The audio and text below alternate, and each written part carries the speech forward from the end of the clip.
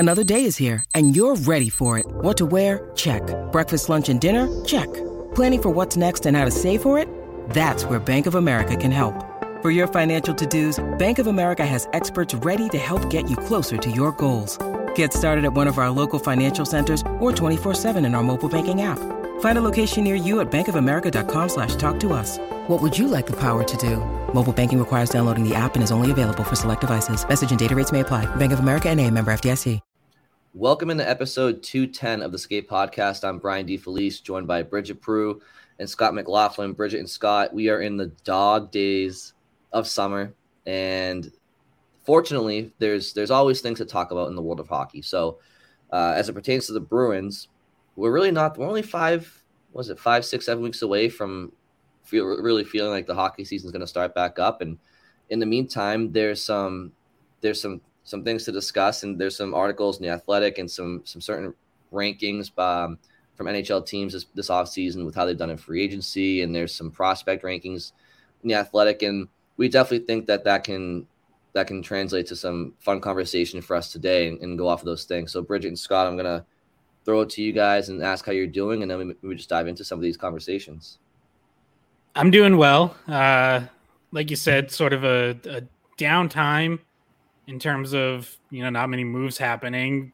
Are a couple things on the horizon that, just for housekeeping, people should be aware of. Like Trent Frederick and Jeremy Swayman still not signed, but their arbitration hearings are scheduled for July 30th and August 1st. So coming up end of this month, if they don't agree to a deal before then. So, you're now less than 2 weeks out from that. That's obviously those two. And then Bergeron and I guess to a lesser extent Krejci, but I think we all kind of expect Krejci's done. Those are like the outstanding orders of business left, and they're pretty big ones, especially in Bergeron's case. But we don't know when that's going to get resolved. We do have a hard timeline on when Swayman and Frederick get resolved one way or the other, and that's in a couple of weeks, less than a couple of weeks.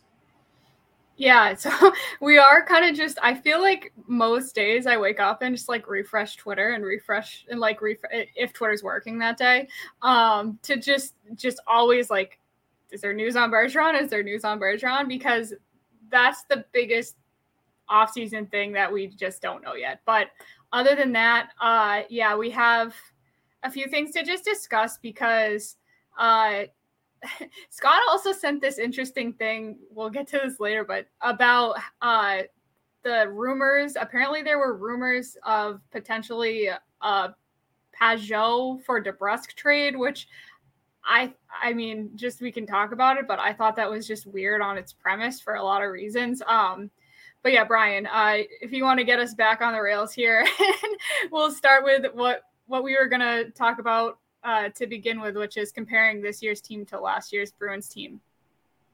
Right. Yeah. So I'm going to throw it to Scott, and Scott, you can reference the Athletic article about just kind of which teams were up and down, some of the better signings from free agency and whatnot, and where the Bruins may land on that. But Scott sent us this article, and it kind of got me thinking, with the asterisk being, in my opinion, which is going to happen if Bergeron comes back to this Bruins team. What if Bergeron comes back to this Bruins team and you have Bergeron, Coyle, and Zacha as 1, 2, 3 up the middle, and the defense is more or less the same, and the goaltending is more or less the same? What really are the needs that this Bruins team has compared to last year's Bruins team prior to the deadline that was already on historic pace? And I don't want to spoil it, so we'll get to it. But Scott, if you want to kind of go into the article and some of the good offseason signings that kind of play into these roster, because the Bruins did lose some players, but they did add some players in the offseason. So I know I was telling Bridget before we started recording, a lot of the subtractions to this Bruins roster this year, or this offseason, it seems really daunting because we don't know about Bergeron coming back or not.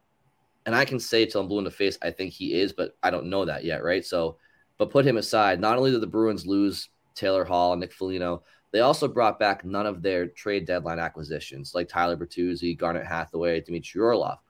And that's why it kind of seems like there's an avalanche of players that they've lost, but they didn't have Dmitry Orlov Tyler Bertuzzi, Garnet Hathaway for the first 75% of that season where they were already on historic pace. So I'm more so looking at where the Bruins are today versus how they were lined up a year ago today. And I think, Scott, the article that you sent us is probably a good place to kind of start because it just talks about some of the signings they've had so far. Yeah, so the Athletics posted like a couple different offseason rankings type stuff over the past week. And one of them that just went up on Wednesday basically looked at every team's offseason and rated them in terms of expected goals added and expected goals lost. And this probably won't come as a surprise to a lot of people, but the Bruins are dead last. They're 32nd. By their projections, expected to lose 28 goals from last season's goal differential.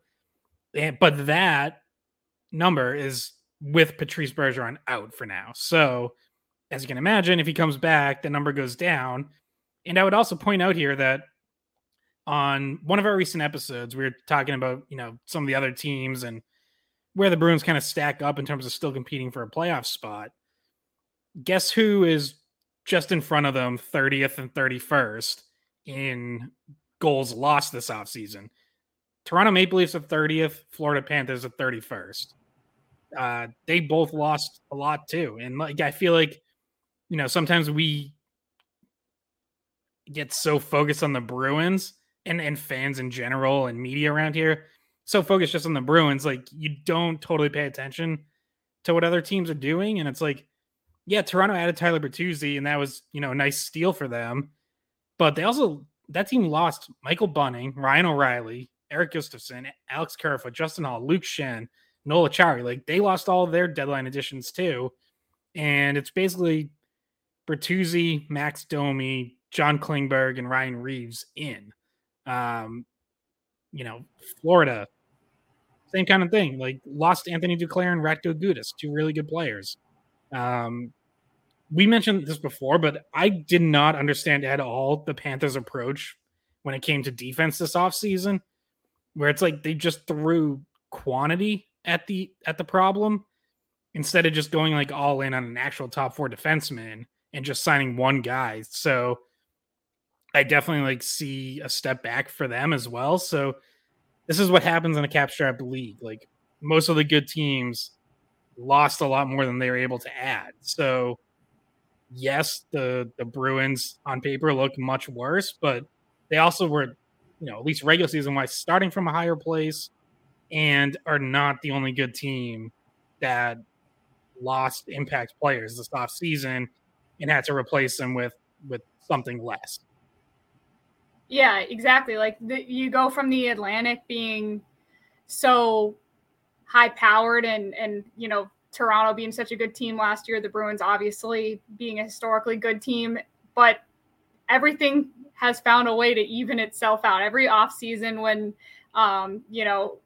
free agents become available, everything starts to shift and balance, and it's about making the right moves after that. So I guess that is good news for the Bruins in terms of playoffs. And Brian, if you want to tee up your thoughts about, what the Bruins would look like if Bergeron comes back, and then kind of where they would be this upcoming season compared to how they finished last year. Yeah. So, I mean, if Bergeron comes back to this Bruins team, you're looking at Bergeron, Coyle, and Zacha up the middle. I mean, I don't know which would be second or third between Zacha and Coyle. I think Zacha would be number 2. But if Bergeron comes back, you have 3 very, very capable number 1 through 3 centers, and you also have Morgan Geekie who can play center. And I just you're fine up the middle. On defense, Connor Clifton's gone, but Kevin Shattenkirk comes in. Your defense is more or less the same, equal to if not better than last year on paper. And again, this is all before the deadline acquisitions, right? So yes, you lost Dmitry Orlov, but you didn't have most of last year, okay? And then the goaltending's the same. So up front, if Bergeron comes back, you're fine at center. You're fine in the bottom 6. I mean, last year's bottom 6, you had Trent Frederick, who at the time didn't have 17 goals to his name in a season. You had AJ Greer, who was a flyer that you took on, and you kind of hope that thing. You have Nick Foligno, who was coming off of a very down season. So yes, all these players had great seasons, but comparing and contrasting to where this Bruins team is this year to last year, in my opinion, guys, you're one. If Bergeron comes back, Zacha at his stage in his career, I think is a net positive over Krejci at the stage in his career. I think he's faster. I think he's entering his prime. I know you had the two of them together last year on the same roster, but Zacha wasn't playing center. Krejci was. So I don't think you're going to miss Krejci as your number 2 center if Zacha's your number 2 center at all. I really just don't. What you're missing, I think, is a top 6 left wing. It's the loss of Taylor Hall. And I don't know. I just feel like, again, if Bergeron comes back, but I just feel like, as I said earlier, because you've lost so many guys from the deadline and a couple of guys you had before, it seems like I'm like insurmountable. But if Bergeron comes back, I just don't think you're as far away as you were at this time last year. I just don't. And I don't know if you guys have any similar. You're going to look different, right? Like JVR on this team, Lucic on this team, Morgan Geekie on this team. Is it Patrick Brown? Patrick Brown, is that his name? Yeah. Yep. I mean, like he's like these new players. Jesper Boquist now in the fold. Mm-hmm. That's right. Jesper Boquist too. Yeah, and I forgot. Yeah, see, and yeah, like this team, honestly, yes, they did lose a lot, but they also have done a good job of bringing in some replacements and with maybe some low risk replacements, because I don't think anybody's expecting much of these players, but I think they all have pretty high ceilings if they were to reach their capabilities. And you never know if somebody comes up from the minors too, like a Merkulov and a Lysell. We'll get to that later. So I don't know. I was just thinking about on the drive this morning that I just feel like if Bergeron comes back, yes, this team's going to look different up front, but as far as needs compared to last year's Bruins team last July, you're a top 6 left wing short in my opinion, and I don't think that's that insurmountable as the year goes on. And Taylor Hall didn't even always play in the top 6. You're missing him. He plugged in on the third line a lot. So more like a middle 6. But yeah, I mean, he's the big loss in terms of guys that the Bruins had before the deadline, and obviously Krejci. But like we mentioned, it's different with Krejci just because of where he's at in his career, and he's just a little bit older, and we're not really sure where his mind is at currently. But you're a Taylor Hall short of where you were last year, which by the way, it's going to be harder to replace with somebody that's on a lesser contract, but it's not impossible to do. So if you've got a few versatile players that you can switch around to the left side if you need to and see how it looks. It's not like Taylor Hall, which I'm not trying to insult Taylor Hall. I actually really like him as a player. He's not somebody that's an irreplaceable type of player. So you're going to be able to try some people out and slot them in there. And that's just because you had to get rid of someone and you had to decide where it was going to hurt you least to shed a contract. And that seems to be what they thought was going to hurt the team less than, say, getting rid of Ullmark's contract if they weren't liking what they were going to get in return for Ullmark. So to your point, Brian, yeah, the team, especially on the back end and in net, if the Swayman negotiations go as expected, the team is not that far off from where they were last year if Bergeron comes back. But that's just such a huge if. And I know you feel like, okay, he's definitely, like, you think you're pretty positive he's coming back. I still don't really know, Scott. Where are you right now? I'm hoping that, I feel like is it Lou? Somebody last year had it early. Lou might have been the Krejci. Lou Merloni had. Lou had Krejci news. Yeah, he broke that. Yeah, Bergeron. Things tend to stay really quiet with Bergeron. I think he doesn't leak things, and I think people around the team and around him have so much respect for him that they're not going to leak it. So. I keep going back and I keep ending up somewhere around 50%.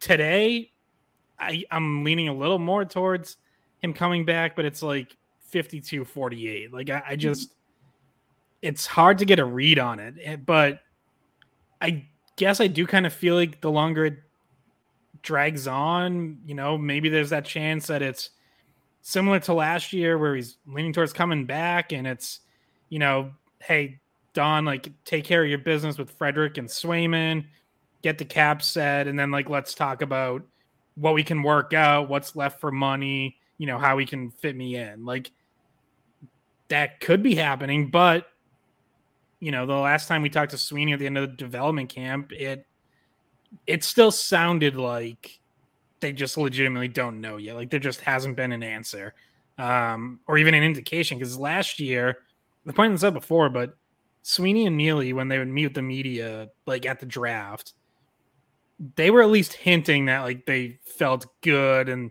they would use words like positive discussions and, or like positive indication.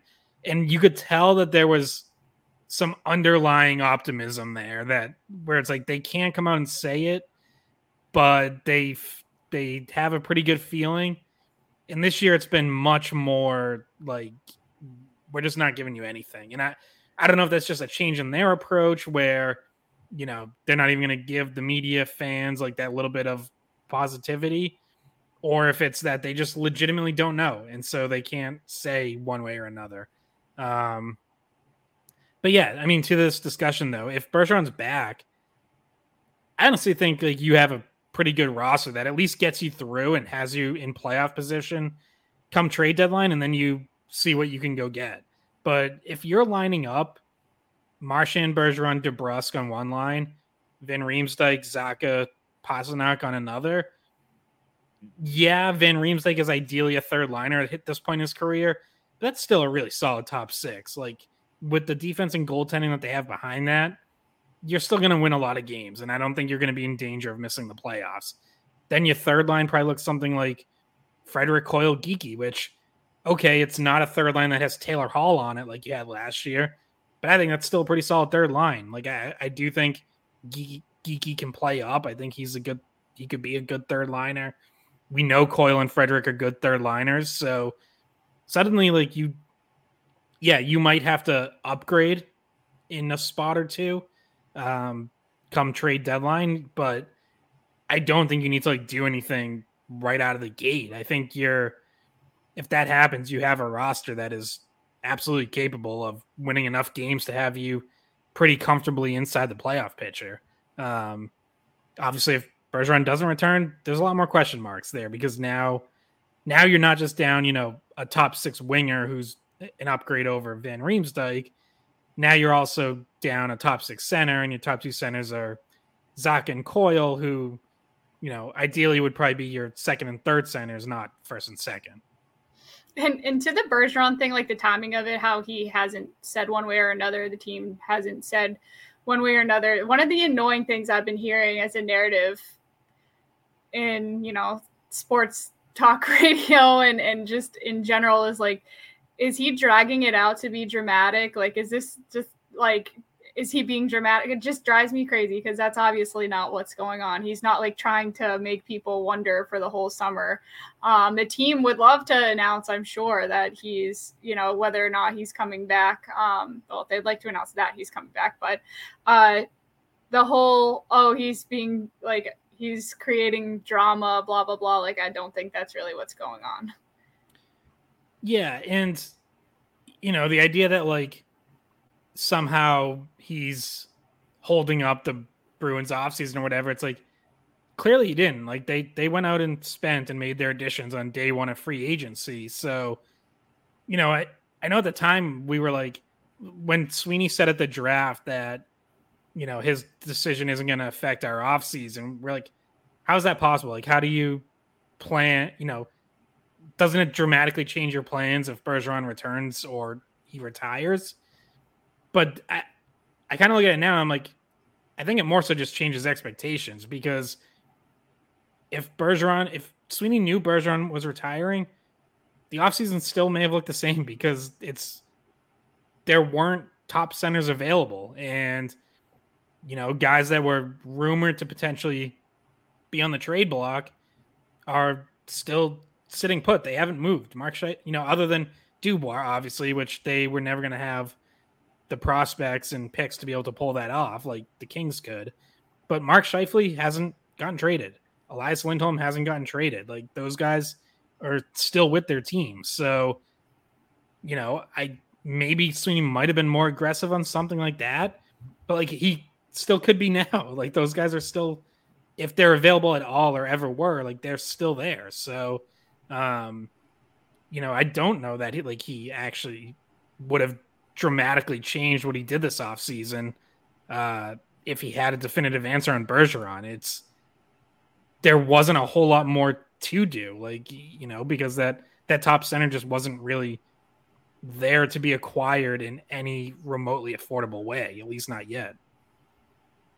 Yeah, I mean, I think when I think about the situation of Bergeron coming back or not coming back, and yeah, like, if he doesn't come back, it changes things dramatically. It just does. But there's 4 reasons why I feel like I just can't shake him, and to me, it's why he's coming back, and it's first and foremost, I think there's a lot of like Hollywood ending type script to his career here. If he can be a part and captain the team during their centennial season, and he would have been there for a fifth of it, which is crazy. I mean, like, it's going to be his 20th season. So I just think there's a lot of validity in him wanting to be a part of next year, whether they were going to be projected to be the President's Trophy winners or be the last place team in the league. I think he wants to be a part of that team on the ice. I think that means a lot to him. Secondly, I think that I just don't think he wants, I think he knows this. I know he knows more than anybody the situation that the Bruins are in at center if he were to hang him up this year. And I don't think he wants to do that to them. And it's not that he owes them anything, but I do think he believes that the Bruins might only need one more year to try to figure something out for his replacement. And it could be through free agency or a hockey trade. I think he believes the Bruins can find his successor in the next year, but not right now. And I don't think he wants to put them in this situation in their centennial season. I do think he wants maybe to have one last trip around the sun to kind of stop and smell the roses. I think that would be maybe nice for him to do, whether he admits that or not.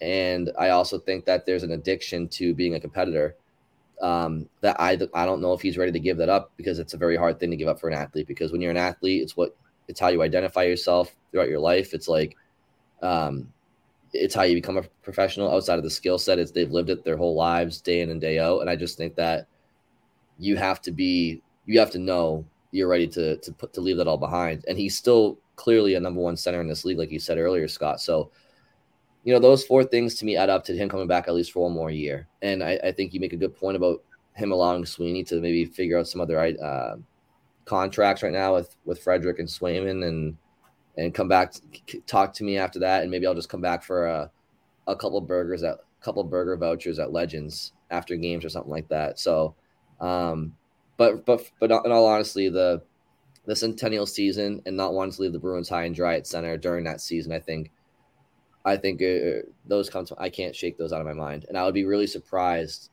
if he didn't come back for one more year. And I know we just had a child, and I know that he's probably feeling it on the body a little bit and whatnot, but I would be surprised if he didn't come back for one more year. I'll put it to you that way. I'm not going to say that he won't retire, but I'd be a little bit surprised. Krejci, on the other hand, I mean, I'd be surprised if he came back. But Bergeron, I'd be surprised if he didn't come back for one more year. Yeah. By the way, if he does come back for a 20th season, he would be only the 4th Bruin in history to play 20 or more years with the team. Some mid-pod trivia. Can you guys guess the other 3? You said 20 more years with the Bruins? Yep. Well, Bork? Yep.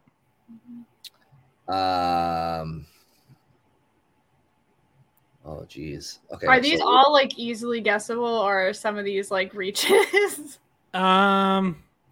Sure. I think no, not Eddie. Sure. I think one more you should be gettable, and one might be a little off the radar, just because of how long ago it was. Milt Schmidt. No, surprisingly. Huh. I'm guessing there's a lot of them that are like right around like 18 years that seem like I don't know, Scott. It has to be players from, I mean, hold on a second. This is not Terry O'Reilly. No. Johnny Busick. Really? Yeah. And Dick Clapper was the other one. I wouldn't have. Clapper is just far beyond me. Busick surprised me. He was there for 20 years. Yeah, because he was there for basically a decade before Bobby Orr even got to the team. So he was there through some. Well, I think they reached the Cup final like his first 2 years, lost, and then were just like irrelevant for 8 years, and then they finally got Bobby Orr and came back. Wow, that's crazy. I wonder if like I wonder if that would even trip up a lot of diehard Bruins fans that were alive for some of these players, or at least for part of their careers. Wow, interesting. Good yeah, because there was so much less interest in the team like during the early and mid 60s. You know, like yeah. I mean, even Bork, I was like trying to figure out if it was technically 20 because I know he played 21 years, and there's the infamous call after 21 years, Raymond Bork, but he won the Cup with Colorado the year after being dealt at the deadline, I think. So I was trying to see if that was technically 20, but apparently it was. So yeah, Bork was obvious, but yeah, Dick Clapper, I mean, that was, what was that, like the 20s and 30s and 40s? Yeah, 27 to 47 was his career. Yeah, so I'll let myself off the hook there, but the Chief one, I'm a little bit surprised by. I didn't realize he played that long. They actually this week just put up something on their social media, the bear tracks with Busick, I think in British Columbia, like out on the lake and whatnot. So, or is it the ocean? Yeah, I don't know if they're gonna put out like an actual like full video on the day they spent with him up there, but they did do something with him this week. Yeah, I'm jealous of like the Bruins video and social media team that like whoever gets to travel for some of these trips and just hang out with Johnny Busick on a lake, like and then like the one where they went with Swayman like fishing up in Alaska, and there's a lot of ones that look pretty cool. You know, and also real quick, just to kind of go back to that conversation we were having, because Scott, you brought up the Maple Leafs and the Panthers, and then like also in the divisions, Tampa Bay, and maybe I'm neglecting some key additions for them, but I know they lost Alex Killorn and they lost Ross Colton, and those are two important players for them too. I'm blanking on who they may have brought in to help their case, but they're 26 on this list too. So like, yeah, they're down there. Their additions, all kind of depth guys. I mean, Connor Sheary, I guess the biggest, but my guy Connor, Calvin DeHaan, Josh Archibald, Logan Brown, Luke Glendening. They also just lost a lot of their identity. You know, Corey, in addition to Killorn and Colton, Corey Perry, Patrick Maroon, Pierre-Edouard Bellemare, all gone. Like those were bottom six identity type guys for them. So so that's gonna be a different looking team. Where did Maroon go? Do you know? Perry went to who did they go to? Who did Perry and Maroon go to? Maroon went to Minnesota. Perry went to Chicago. Another veteran with Hall and Foligno. And Bellemare, I don't know where Bellemare went. Oh, Bellemare went to Seattle. Right. Wow. Okay. Yeah. I mean, so that's you put it really well. They lost a lot of identity there, and they lost some middle six players too. So, you know, I think just to kind of wrap up the conversation, I think we're all kind of in agreement that, like, again, capital letters, if Bergeron comes back, this team's still going to look much different up front because there were significant changes. But from a needs perspective, if he comes back, this team isn't from a need perspective that far off from what they were last year going into the last season. And that was, now obviously I'm not expecting them to go on a historic run just because they have a similar, you know what I mean? But like, as far as like expectations, like, yes, this team should be playing meaningful games in the spring, or, you know, approaching the playoffs at the maybe they'll go further than the first round, being pissed off from what happened last year. Well, that tends to be what happens. I think that we've talked about that before.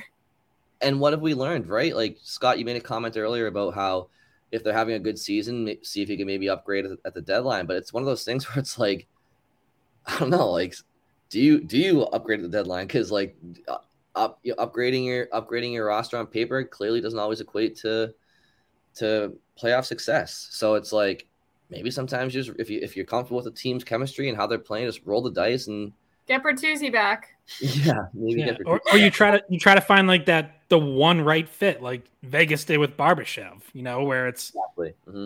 I mean, I remember when Vegas got Barbashev, we were like, or at least I was, and I think a lot of people were like, did Vegas really do enough? Like, is that really enough? Where does he even fit in?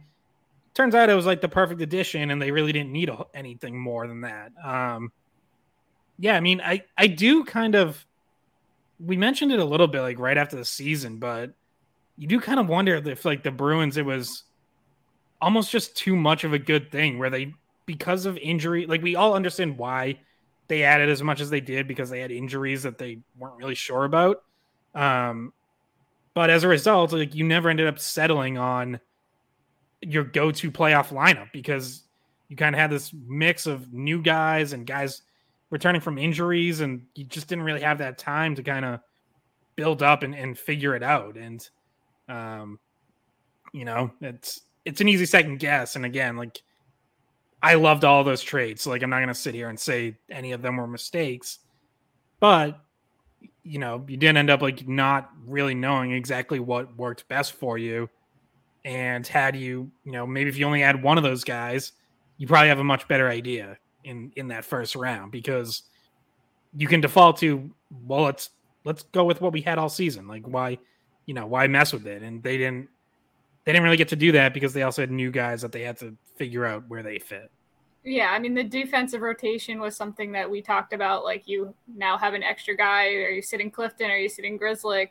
That became kind of a mess. And then they kind of just never found the right spot for Bertuzzi and didn't play him where we thought he would be playing. And then, I mean, Hathaway, there wasn't really a big issue with how they used Hathaway. But, yeah, it was maybe added to confusion. But either way, those were all really good moves that theoretically it was really what you would think would have made them the best team, like the deepest team in a very long time. So yeah, I guess we don't need to get that far ahead of ourselves, guys. It is still the middle of summer.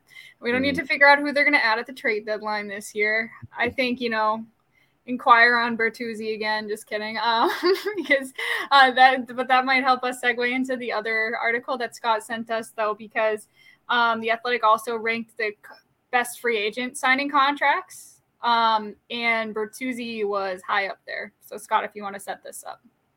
Yeah, so I don't think they're actually ranking them in order. I think they just listed them off. But yeah, Bertuzzi was on there. Obviously, you get Toronto gets a player that good for 1 year, $5.5 million. But also, Morgan Geekie and James Van Riemsdyk were on there. Geekie 2 years, $2 million, and the Van Riemsdyk 1 year, $1 million. Actually, I think Van Riemsdyk was an honorable mention. But Geekie's like we've talked about Geekie before, and I think we all like that signing. And yeah, I guess if you're doing like either or, you'd rather have Bertuzzi than Geekie and one or two other guys or whatever. But Geekie has some upside and he can play center, and that was like a good risk worth taking. And if he ends up being a solid third liner or even can play center for you somewhere, like 2 years, $2 million for that is going to look really good. And that's, when we talk about like, could Sweeney have just waited it out on Bertuzzi and not made other moves? And it's like, I think Geekie would have been off the market pretty quickly. Like, I think other teams definitely would have been interested in doing something like that. So, I think James Van Riemsdyk probably was going to have other offers. I think Kevin Shattenkirk even said like he had talked to other teams. So, it's Lucic. Yes, I think you could have waited on Lucic and he, would have wanted to come to Boston and left that door open for a couple days. But the other guys, like, I don't know if there's any guarantee that any of them are still there past Saturday. So, yeah, like all of the Bruins signings, I've light just in terms of one-off deals, just evaluating them all individually. Like there is nothing in there that's an overpay or that commits you to someone for longer than you'd want to. Like they're all short-term deals. And, that obviously contributes to the idea that this is a bridge year, but that doesn't mean it has to be like a bridge year in terms of not being competitive and just resetting for next year. It's a bridge to getting to a better cap situation next year where you will be in position to be able to give someone more money, more years, more of a commitment. Whereas like that just wasn't really an option this year with what they had to do cap wise. So, I don't know how it's going to pay off or if it will pay off, but all those deals individually, and including Geeky and Van Riemsdyk as the Athletic highlights, like they're good contracts. And ultimately, with the little cap space you had, you did a pretty solid job. Like, I think those are some pretty good signings. And I've said this before, but like, I don't at all buy this idea that you hear from some people of, they're all washed. All these 30-something guys are washed. Van Riemsdyk, Shattenkirk, Lucic. Lucic is the one, I don't know how much he has left, but you're putting him on a fourth line. And if he can't even do that, then you easily replace him. Van Riemsdyk and Shattenkirk, I don't think they're washed. I think they're not in their primes by any means, but I think they're still pretty good players. Van Riemsdyk, they're probably going to have to ask to play a little higher than you'd like, but he did score 24 goals 2 years ago. So if he gets back to that level, then you're very happy with that for $1 million. Yeah, I'm on board with that signing. That signing, I know you said it's an honorable mention, but I thought that was one of their better moves that they made, maybe the best move they made this offseason. To get to the Bertuzzi part of it, him being on the top 10 list, I mean, I feel like for some of these guys, it's really, I mean, when you're talking about the contracts that were best, you're talking about guys that took less than maybe they were worth, right? In terms of Bertuzzi, like that contract is a good contract for the Maple Leafs because everybody kind of thought he would get more than that. So when you look at it for, you can say it has a high value, because he's probably a better player than what he got paid. But as we've gone over before, it seems like maybe just misread the market, ended up with a 1-year deal, even though probably he would have liked more than that. Now he's in the same situation where he'll be on the move again in the offseason potentially, or even at the trade deadline again.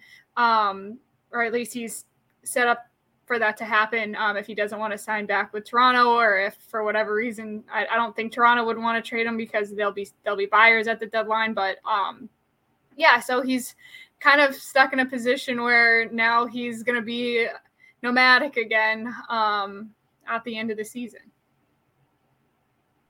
Potentially, yeah, and he kind of strikes me as the type of player who when he was with the Bruins, and in particular because we got to watch him and you guys got to talk to him and stuff. But Friday Night Lights, the movie, not the TV show, the movie, Billingsley.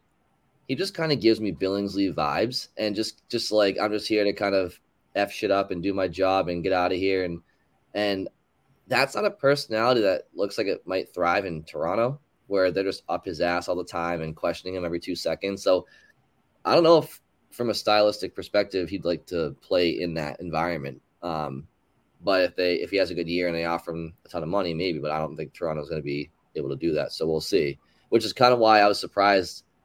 I mean, you could say Boston's like that too, but Boston's nowhere near Toronto. No one is when it comes to media scrutiny and whatnot. Yeah, you're right about that. It works until something goes wrong, right? Like I think when Nazem Kadri first started up there, people loved him, and then media whatever gets a couple costly suspensions, and all of a sudden everyone turns on him. Michael Bunning, same thing. Like he came in, people up there, loved the way he played and agitated and got under people's skin. And then a stupid suspension and they turn on him and he's gone. Like, so not that Bertuzzi's not the cheap shot artist that those guys are. I don't see him doing that, but like I don't know, he could low bridge someone or, you know, like do something like that. Or if he just struggles at some point, like, yeah, it doesn't take a lot for people up there to turn on you. Well, think about it. He wouldn't have been able to play in Toronto back during the pandemic. Like, he wouldn't have played a single game. He couldn't have even gone there. So like, and people in Canada took that stuff very seriously. So there's definitely some people up there that remember the situation he was in during the pandemic, not being able to travel to Canada. He is a little bit of a different person. You know, he's not necessarily, you know, like he doesn't have an entirely clean track record with things that they've liked or didn't like up there. So he's a little bit different in that way. So maybe he's not going to cheap shot people, but who knows? Well, and I'm excited. I hope at some point someone resurfaces some of the quotes he had from when he got to the Bruins, because if you remember, like, the little bit of tape he did have on his stick was American flag tape. And someone asked him about it, and he was like, because obviously he's from Canada, so it's like, you know, that's interesting, like American flag tape.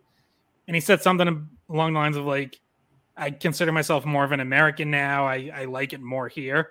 And I think that was in response to, like, you know, some of the COVID stuff and how strict Canada was. Like, yeah, he was very against that and was obviously pretty outspoken at the time. So, yeah, I'll be interested to see if people, you know, kind of go back and dig that up and ask him about it. You know, now that he's in Toronto, does he still see himself as more of an American?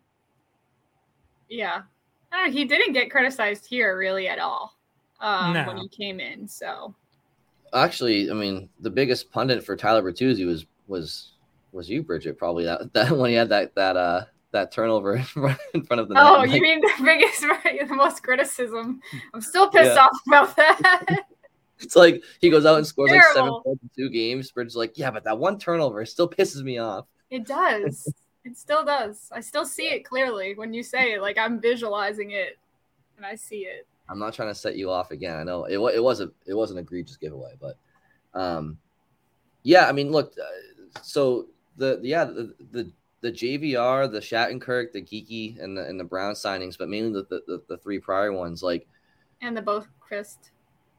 Yeah, and Boquist for $750. I mean, like, Don has done he's gotten all these guys locked up for essentially what you were paying Taylor Hall, more or less, right? And it's like, and Scott, I know you mentioned how it's, you don't like to look at it like that because you have to bring these guys in regardless to fill these holes. But, like, I mean, these are established names.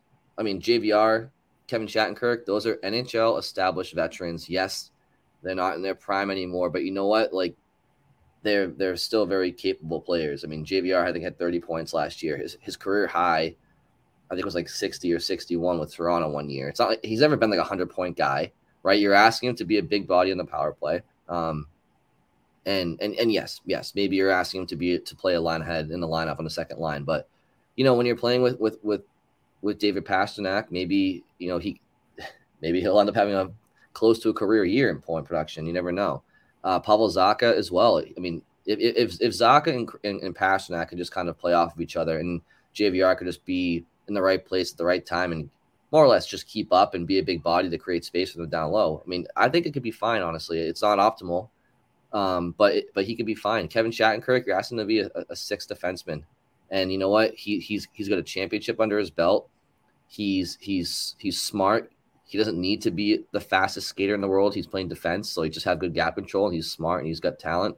Yeah, I mean, Sweeney and Geeky has a huge, I don't know, I want to say a huge ceiling, but he's got a decent ceiling that sometimes a different environment and a different role brings that out in a player, and I think the same goes for Boquist. So, well, that's what happened with Zacha, and I still think Zacha, we haven't seen his ceiling, so I wouldn't be surprised if he had, you know, his best year. Mm-hmm.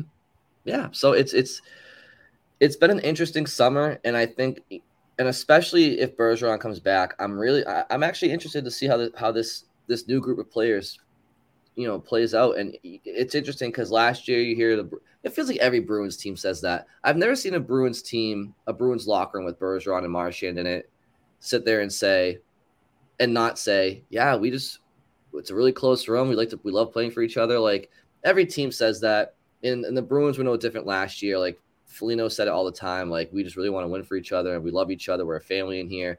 Well, when you take out, 7 players of that team, or 7 or 8 players of that team, and add in 7 or 8 new players, there's going to be a chemistry difference too, like in the room, like getting to know each other and stuff. So that's all, we're going to see it all play out. But yeah, the individual free agency signings, I think Don did a great job to address some needs at bargain pricing, and considering the cap situation that they were in, I think for that alone, I think he deserves credit, because he got that job done. And we're talking about being a Bergeron return away from once again putting back out a team that really should be a playoff team, and we'll see what happens. But I think it was a good article. All of that relates to this other thing that Scott sent us too, which is that if Don Sweeney was looking to replace Bergeron with like another veteran center, the idea of trading for Pajot, to trade DeBrusk for Pajot, which, Scott, I think you're pulling this up right now. But I don't understand this move. Like, if this move had been made, it would feel like an overreaction for trying to replace Bergeron. Yeah, so just to set this up, so this seems to just be a Twitter rumor more than anything, but because it got tweeted out by Stefan Rosner, who covers the Islanders for NHL.com and the Hockey News, all of a sudden, people gave it some legitimacy. So here's what he tweeted. There's a rumor going around that the Isles and Bruins are in talks regarding DeBrusk Pajot. Haven't heard a thing. Pretty sure it's speculation, because if Bergeron and Krejci retire, Bruins need a center. He adds commentary from the Islanders side saying, can't see the Isles moving Pajot unless it's for an elite scorer. From the Bruins side, I can't see the Bruins moving DeBrusk for Pajot, because DeBrusk is just a better player. Mm-hmm. And I like Pajot, by the way. I really like his game. I think he's a really good third-line center, physical, penalty killer, a little bit of scoring. But, DeBrusk is a bona fide top 6 winger at this point. And I don't see why the Bruins would do that. If they are trading for a center, it's a clear top 2 center. Pajot, to me, him and Coyle aren't exactly the same players. They play differently, but offensively, I think they have similar ceilings. So, not really interested in adding another guy who's really just a third line center, maybe can play up to 2. I already have that in Coyle. I'm fine there. If you're getting a center, make it someone who's a clear upgrade over Coyle, and clearly bumps him back down to the third line. So yeah, I think it's pretty easy to dismiss this, but it's just odd. I don't even know really where it came from. DeBrusk, but it's not. Yeah, it's not like the Bruins are super and younger by 4 or 5 years. Yeah, it's not like the Bruins are super deep at wing either. We just spent 15 minutes talking about, Vin Riemsdyk's probably playing higher than he wants. He might have to look to try to add a top 6 winger. Well, that problem gets even worse if you trade away Jake DeBrusk and don't have a replacement. Yeah, and we're not sitting here saying, the team's close to where they were last year if Bergeron comes. You're talking about, you're talking about a much worse situation, because then that means Bergeron's. If you see them make that move, that means Bergeron's not coming back. I also don't see much of a reason for them to pull the trigger on that either way, because DeBrusk is your top line right winger. You're not trading him for a 30-year-old center that's not you'd want to be fine. If you're the Bruins, if you're looking for a center, if you really want or know you're moving away from Bergeron because he's retiring, you got to go younger. You're not going a 30-year-old center more than likely. And Pajot's small, plays a different style of game than Bergeron. I don't know. I don't. But the funny part about it was the insinuation was that deal actually was bad for the Islanders because DeBrusk wasn't good enough. Which, what? Makes no sense to me whatsoever for either team. I mean, No. well, I mean, to that point, Bridget, like, yeah, the Islanders should be all over bringing in DeBrusque for Pajot. I mean, Pajot is like he's a PK specialist. He plays on the power play, I think, but more of like a bumper net front type guy. He's a pest. He's a pest who can shut you down up the middle. He's a shutdown centerman on a third, second or third center on a really good team as a shutdown guy, and can put a few goals in here and there, but he's not. Makes no sense. The age thing alone, it makes no sense. I mean, yeah, makes no sense. I mean, I get why the Bruins front office would like Pajot, because he did, 2 years ago in the play, or I guess 3 years ago now, he did a damn good job checking against the Bergeron line in that series. Like, he was a huge reason the Islanders won that series.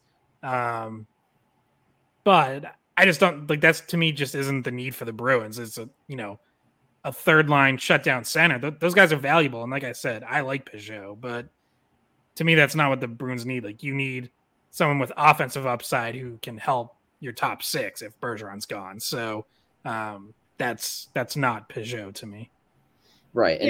And DeBrusque is also, if you were to play a full season, I mean, he's entering / he's in his prime. Like, if it wasn't for an injury last year that kept him out for a couple of months, I mean, you're talking about a 35 goal scorer, right? Close to it, maybe. Yeah. So it just doesn't make sense to me. I get the Bruins. If you have no Bergeron, like, you need a center, but come on. I mean, that's a very short term move that doesn't even make you better. You're losing how many goals in a player if you were to also give DeBrusque. So DeBrusque has the better contract too. Like, DeBrusque is getting paid less, I believe, by like $1 million or something like that. Like, DeBrusque has a more affordable contract. So that also makes it stupid, because we already know how cap strapped the Bruins are. So there was another, I feel like Scott must have sent us about 55 articles.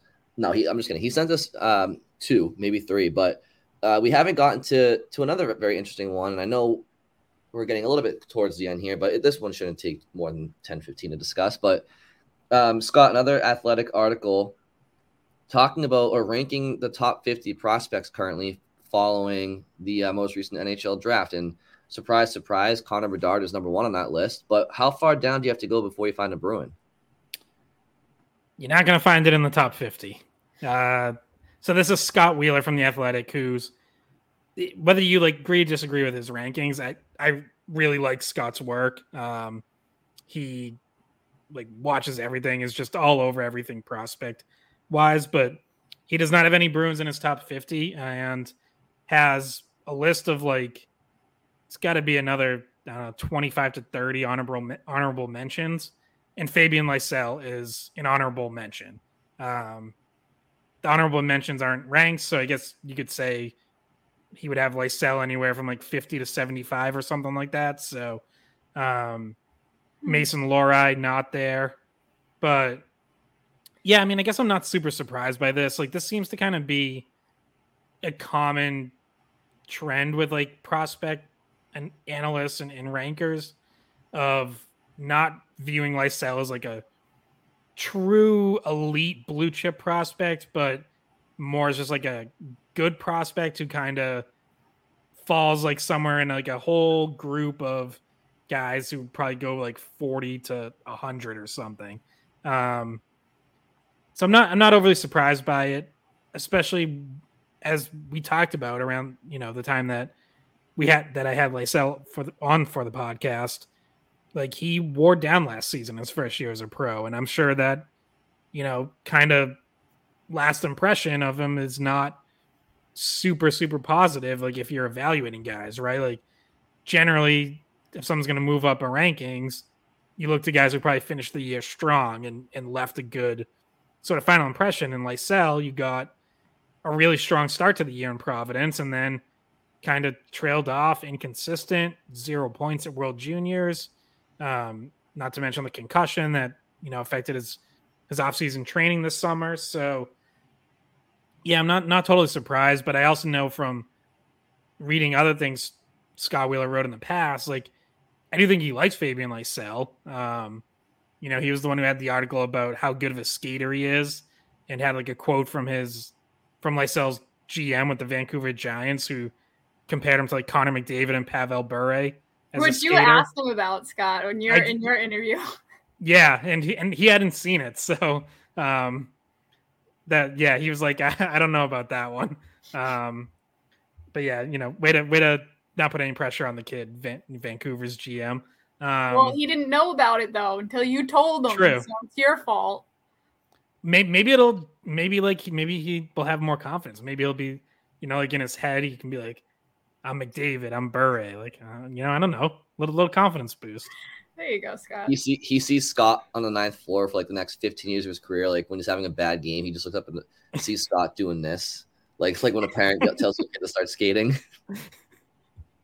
Okay, I'll start skating now. Oh God. Yeah, no, Scott. Go back and listen to that interview. We posted that as well of Scott with Lysell, and Scott also talked to Mason Lohrei at rookie development camp. So the Lysell one in particular, because we seem to talk about him more, definitely worth going back and listening to, especially him in his own words talking about his struggles with injury and fatigue. Yeah, I mean, I was talking with Bridget earlier before we started recording. I just feel like I understand long season, a lot of hockey being played. Maybe he felt worn down, like he told you, Scott, and yes, he had a concussion at the end of the season, and it's gone into the off season at this point and whatnot. But last year, yeah, the World Junior tournament and having 0 points in 7 games for a kid who was supposed to be one of the best players in the tournament, not named Connor Bedard, and one of the older players at that point in the tournament. It was disappointing. And Sweden's obviously supposed to be a good team, and I was watching those games, and there were times where he wasn't on the first power play unit. There were times he wasn't even an extra attacker if they pulled the goalie, and little things like that just spoke to me. I was like, well, why is he not? Why is their coach not putting him in these situations? Take the points aside or lack thereof. He should be in these situations objectively if he's the best player they have, or should be. So that stood out to me. And he did answer that, and he did say by that point in the year he was burnt out, and he was really feeling it. So like I think he almost would have preferred rest. He wanted to play in the tournament. He wanted to play for Sweden, of course. But he was talking about how he really, at that point in time, probably needed rest rather than to be playing there. Yeah, and it's not like he just wasn't good enough for that stage, because we know they had another World Juniors in August, like just months earlier, because remember the 2021 version got postponed by a COVID outbreak up in Calgary or wherever it was. So they ended up playing that in the summer in August, and he was much better in that tournament. He had 6 points in 7 games in that one. And then just, 4.5 months later, he has 0 points. So like, yeah, obviously something happened. And at the time there's like speculation about maybe an injury or something. And it sounds like it was just fatigue, worn down, like needed a break, which is kind of concerning on its own, because it's like, that's only end of December, beginning of January. Like there's still a lot of season after that. So, it's like, it'd be one thing if like he got to March and then for AHL playoffs, he was worn down. Right. But, hitting that wall in December or January, even with starting the season early in August, then Bruins camp and preseason, whatever, like that's still a bit concerning. So you have to hope that, that he is going to get stronger, build up endurance, all of that for this season. He talked about rest and recovery, things like that. So, I think the good news about that is that it's not an injury and that it's fixable. And not only is it fixable, like you can work on it in the off season. You can obviously work on strength and conditioning. You can work on what makes your muscles feel better after the game, what your recovery strategy can be. Also diet is something that you can change in order to help with recovery, and cramping and different things like that, supplementing and dieting. So like those are interventions that you can make, and that's on you, right? If you figure it out, what works best for you, you can make those tweaks. And obviously now that he knows that that's a big point of emphasis for him in the offseason, he's said he'll be focusing on that. So, that in my mind, that's a good thing. I view that as something that's pretty fixable, especially for someone his age and with the help that he'll be able to get with the staff that they have around the team, which we've touched on in the past, like their nutritionists and their trainers and whatnot, probably have a good idea of things he could change. So last year in Providence, he had 37 points in 54 games. As we talked about earlier, the World Juniors was more or less a no-show point production wise for him. He had the concussion. So as it pertains to the article that Scott sent us, it makes sense why one would look at his season last year and be like, all right, Fabian didn't jump off the page. He wasn't a world beater. And maybe we're going to drop him a few pegs based off of last year. I guess the question is last year the anomaly because he was tired with a lot of hockey being played because he had a concussion? Is last year representative for not just him, but all these players? I'm sure there are players that were ranked highly and that might be the best hockey of their life, and they might not reciprocate that going forward. But I guess the question is that the outlier? Is that the anomaly for Lysell? Can you bounce back? And, when he was drafted, a lot of the discussion was that he may have been taken 23rd overall, but he was viewed as being one of the most talented and skilled skaters in that draft. And so at this point, a couple of years after being drafted, he turns 21 in about 6 months.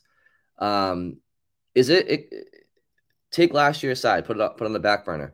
Is it unreasonable for Bruins fans, for the Bruins, for Fabian Lysell himself, to expect for him to make a push for the Bruins this year? I mean, you look at a player like Wyatt Johnston, and Scott, we talked about him before too. Taken in the same draft, he had 40 points for Dallas this past year.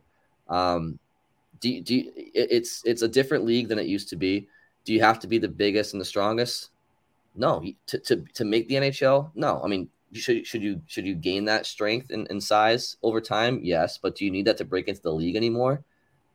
Not necessarily. Look at David Pastrnak. I mean, look at all the pounds that he put on after his NHL debut in his first season. So to just make the NHL, to be the best player he needs to be in the NHL, yes, he needs to add size and strength. But to make the NHL, does he need that necessarily? And I guess that's a question I think we'll find out. But is it unfair to have these expectations at this point, 2 years later, for a first-round draft pick with seemingly a ton of skill and potential to, make the NHL at this point, or at least be close to it? He should be at this point. Yeah, it's definitely fair to say he should at least be close and pushing for a spot. You don't want him to be far off, and I don't think he is. Like, I think the way he played the first half of the year in Providence, you mentioned, season point totals, but up until World Juniors, so like through December, up until World Juniors, it was 19 points in 20 games out of the gate for him. So, like, that's really good for a first-year AHL player at that age. And then it just tailed off. So it's like, can you get that level of play just more consistently and for longer? Because if you do, then you have a guy who's basically there, like who's probably ready. Wyatt Johnston, like you said, 24 goals, 41 points, played the full season in Dallas last year. So that's evidence that like it's not too early. He went 2 picks after Lysell. So that's evidence that like it's not too early. I would also point out as a counter argument from that 2021 draft, from pick 13 through 51, other than Johnston, you have a grand total of 2 NHL games played from all those players taken.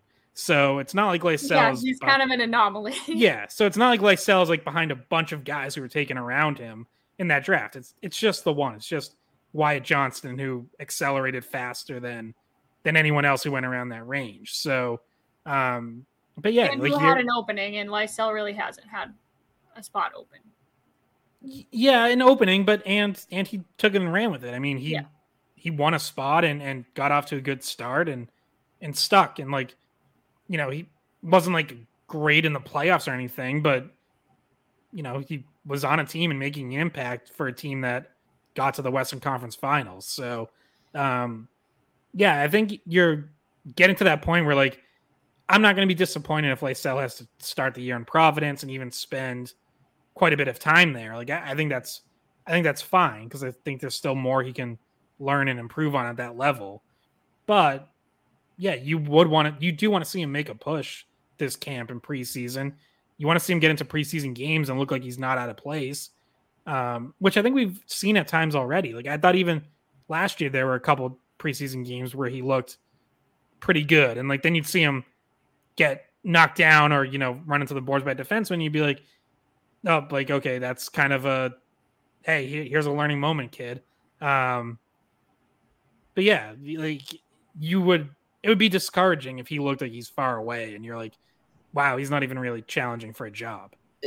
It feels like to me this is the first time in about maybe 6 or 7 years though where that opportunity Bridget spoke to seems to be there for the Bruins. It kind of feels like for me right now this is like the year that when the Bruins lost to the Senators in the first round, and then that following year there was like that real youth movement, and all of a sudden opening night roster spots were taken by Danton Heinen and Jake DeBrusk and Anders Bjork. Like there wasn't this litany of just NHL established veterans 1 through 12 on that flight. Like the Bruins acknowledge we have some youth that we want to infuse into this lineup, and I feel like that should be a similar point now for Lysell. Like there is opportunity here. I mean, there just is the especially in the bottom six. Like there should be jobs to be had, and I know we just talked about some of the signings this off season, but I don't know. I mean, Jake DeBrusk, he needed a full year in Providence, and then he was kind of ready. And Dan Heinen had some time in Providence, and like it just seems like Lysell, if he was drafted last month, I wouldn't be saying this necessarily, but he was a former first round pick a couple of summers ago at this point, and while the Bruins hope to remain competitive for sure, and they have a competitive roster, there's opportunity there. So I just think that I don't put too much stock. The article you sent to Scott, I'm not saying that the author is wrong to have ranked him where he did based off of last year. What I'm saying is I don't know if that's representative of him going forward as a prospect and a player. But I definitely want to see him push. I definitely want to see that. And I don't know if I need to see him in Providence for a full season to do that. I think because of where he is with like his recovery and him not being able to work out this entire, like he started the off season still recovering from the concussion. So he hadn't had like an entire off season to work on what he needs to work on. I think maybe health wise would be the reason why you'd want to see him spend more time in Providence to start the year. Obviously, depending on his recovery and how far along he is in progressing towards having that higher stamina, like we mentioned, could be one of the main reasons to keep him down there. But obviously, huge opportunity in training camp or I should say in preseason for everybody trying to push into the NHL roster, especially him with eyes on him. And we've talked about Merkulov before as well. So then that's not that far away either. That's in September. So we'll be starting to watch some hockey come September in about a month and a half? No, a little longer than that, but not too far away. To start the season, I definitely agree. I would say this though. I would say, and without seeing how things play out, it's kind of a interesting way to look at this. But I feel like if he goes all next season without coming up to Boston at some point, something would have really had to have gone wrong, in my opinion, in his development or health wise. I mean, I even if he's like leading Providence and scoring and their playoff hopes and their season rides and dies on like how he does with, it's like, so what, like you're a farm team. Like if Boston needs him, he goes to Boston. Like, so to all the points you guys made, like in Bridget in particular, getting over the health and stuff like that, to start in Providence, I wouldn't be disheartened by that. I wouldn't be upset with it. Like, they have enough guys in NHL ready to start the year, but I would definitely expect him to be in Boston, hopefully no later than halfway through the season. And if he goes the whole season without coming up to Boston, then something had to have gone seriously wrong. And if that's the case, then maybe it's time to panic just a little bit on the prospect, but not panic, because he'd still only be 21 years old. But anyway, it's a young man's game nowadays, and I think that the opportunity is there for him. So, and he has the skill. And it's interesting because like there's multiple places he could slot in. Like, if he can make a push, it's like in the scenario where Bergeron maybe doesn't return, like there's an obvious opening on the third line where you could see him with, say, Frederick and Geeky, and it's like your competition for that is Lauko, Greer, Lucic, Boquist. Like, it's not like that's like the greatest competition. So like he could beat those guys out, be a third liner. I think this would be a little aggressive, but like best case scenario, if he really shows he's ready, is like, we talked about, Van Riemsdyk like might be playing too high. Well, one scenario that could drop him down to the third line is, say, Bergeron does return. Where did Jim Montgomery put Lysell in preseason last year? Where did he want to see him play? Yeah, he played him with Bergeron. With Bergeron and Marchand. So, like, best case scenario where things go really well with Lysell, I don't know. Like, is that totally insane? I'm not expecting it, but that would be a pretty solid place to start. Put him with two very defensively responsible players, take, that part of the workload off.